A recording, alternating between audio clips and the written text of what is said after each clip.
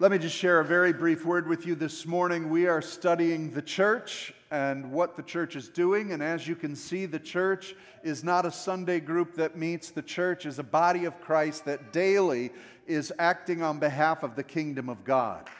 If they could be out there in their gazebo, you have your own portable gazebo. It's your body.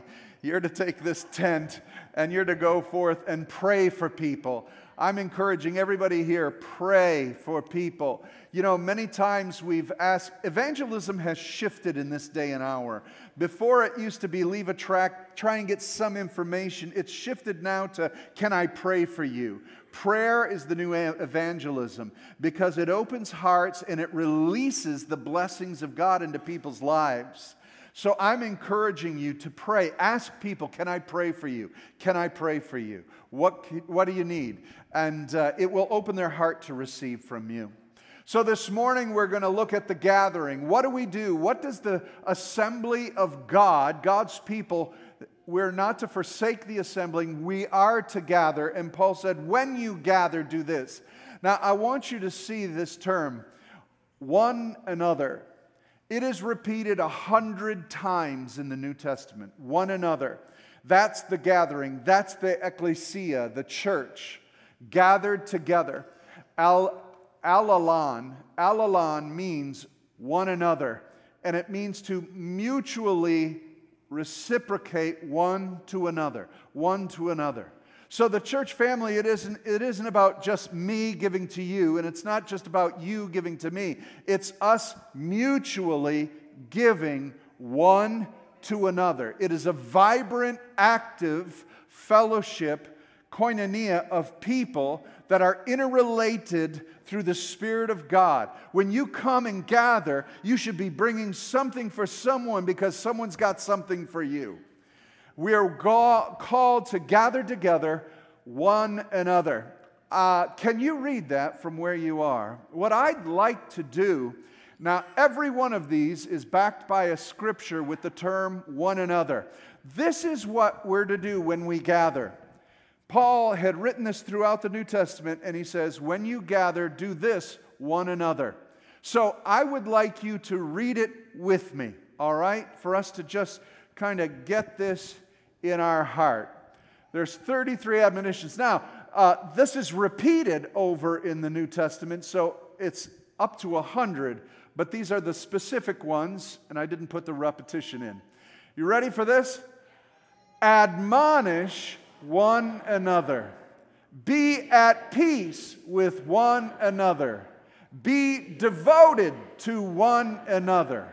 Bear or carry one another's burdens. Be tolerant, bear with one another. Be kind and compassionate to one another.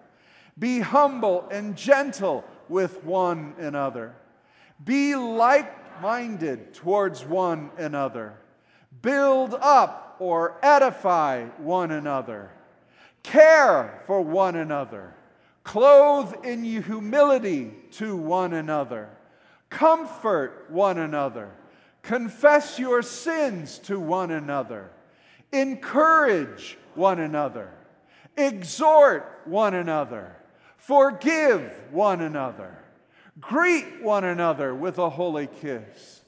Honor one another above yourselves. Live in harmony with one another. Look to the interests of one another. Love one another. Pray for one another. Serve one another. Show hospitality to one another. Speak the truth in love to one another. Speak psalms, hymns, and spiritual songs to one another. Submit to one another. Teach, instruct one another. Stir one another to love and good works. Teach one another. Wash one another's feet. Welcome one another. Wait for one another. That's pretty amazing, isn't it? With that attitude, if we were pursuing that, we would have such unity. We wouldn't tolerate separations and offenses. We would be caring and humble and ministering and admonishing one another. It says love one another 15 times in the New Testament. And so there's also do nots. Let's read those together. You ready? Do not pass judgment on one another. Do not bite and devour to consume one another. Do not be conceited or envy one another. Do not lie to one another. Do not speak evil against one another. Do not grumble against one another. That is so important when we gather. Amen? We want some deep theological mysteries revealed. Here's the biggest mystery of all, that God could get a room full of people like us to walk in love and in harmony. Amen? It takes work and it takes effort.